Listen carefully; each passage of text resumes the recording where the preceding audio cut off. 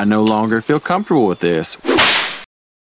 That recording that we did for the 420 matinee, well, the same thing that I did with Sonny and Bruni happened with that one. I was listening to it yesterday, and yeah, I didn't record myself. Okay. So I want to do quickly, since you are high, I want to talk about that movie that we talked about. I want you to describe to me that movie because I still haven't watched it. I wanted to, after you said it was so bad, I wanted to watch it just to see. Oh, Monkey Shines? Monkey Shines. Oh. I want you to describe that movie for me in 5 minutes. Go. Oh, I fucking love Monkey Shines. You do? It didn't sound like you loved it last time you talked to me about it. This is perfect because I'm just, finished packing this pipe. Right then. So, Monkey Shines. Yes. Okay. 1988, 89, I think. That sounds like a date. Okay. Just so the audience know what we're talking about. Go. What's that movie about, and should I watch it, and why? Okay, you should definitely watch it.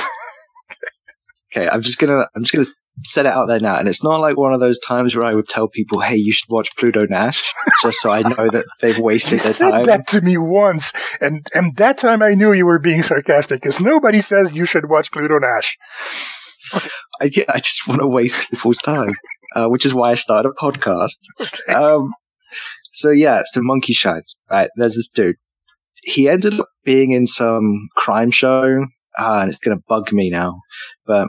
He's in Chicago PD. He's the guy with the raspy voice. Yeah, he doesn't have a raspy voice in this movie.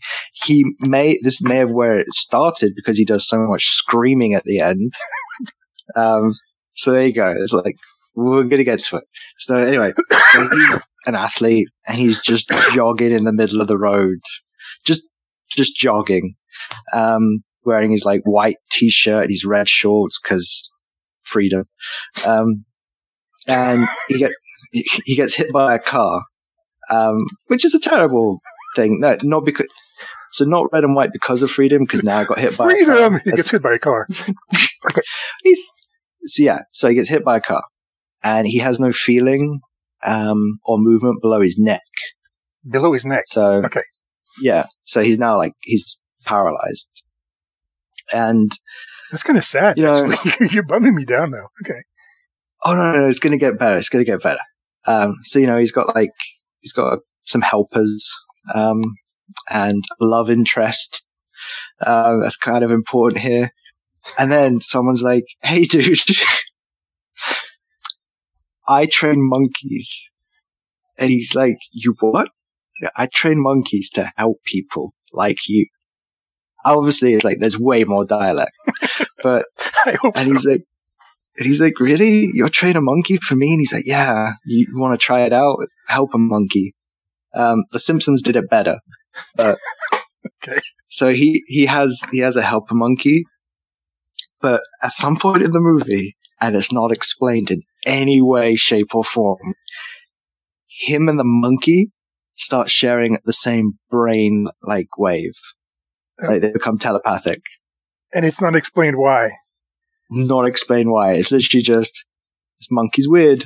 Okay, let me just pause for a second. When you watched that movie, were you high? Because you're telling me now that you're high, you're telling me about that movie. But when you watched it? I think technically I'm always going to be a little bit high. All right, let's go back to business. It's a business expense for the podcast posse. What's the name of the monkey, by the way? Does he have a name? Oh, monkey. I can't remember. Okay, let's call him Bubbles. Oh. So Bubbles and the Scientology guy, they get the same.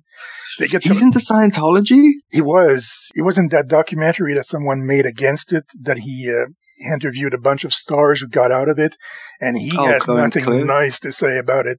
He got it bad. He got it bad by that. So the Scientology guy and Bubbles get the same brainwaves for some reason. We don't know why. They never explain why at all? I don't think so. Okay. They may have done. So the monkey starts acting out revenge for the Scientology guy. But while it's happening, the monkey only ever gets revenge while he's sleeping. Like it sneaks out the house.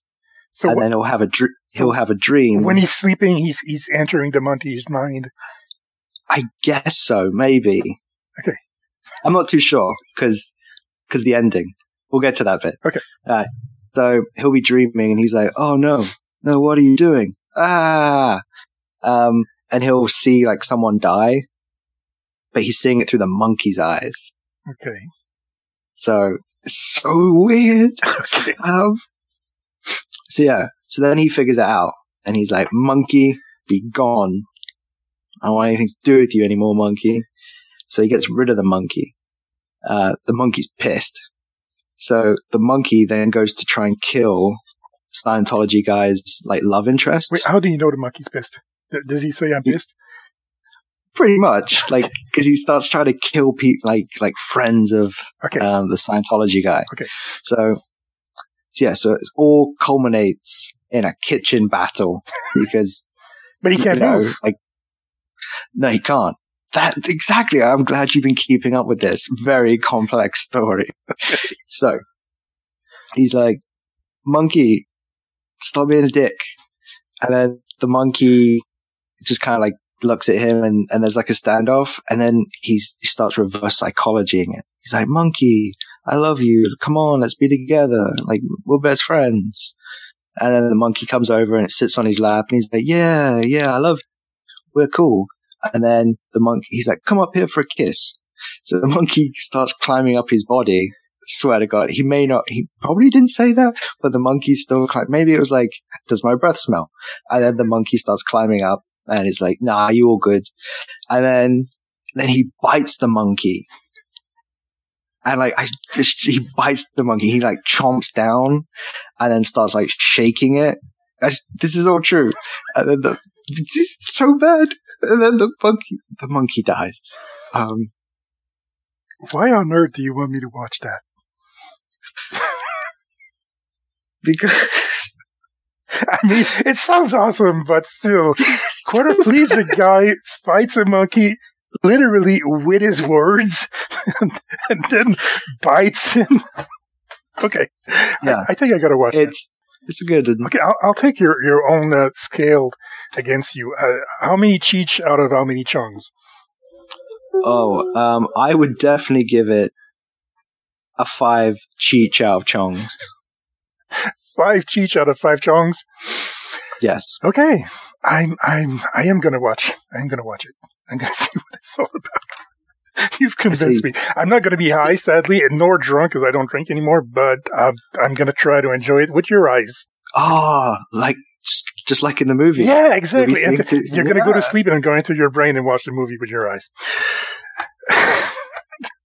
Anything else you want to add about that godforsaken movie? I think it was made by like Orion, and I feel like with choices like that, it's no reason they went under. I know why they did go under, but I can't remember. I know because they greenlit Monkey Shines 2. They did some really bad choices, and they did a bunch of Woody Allen movies, and he wins awards, but his movies never make any money at all. So I think that probably put them under. But I think it had something to do with RoboCop. Is it possible like the second or third movie really bombed badly? Oh, well, RoboCop's just terrible all around. It's not appealing in any way. There's not a monkey. There's not like a kitchen fight scene. No, the first movie's a classic. I'm gonna fight you with my words on that one, and then bite you. Monkey Shines. Hey, monkey, does my breath smell? Thank you so much for that. Oh, my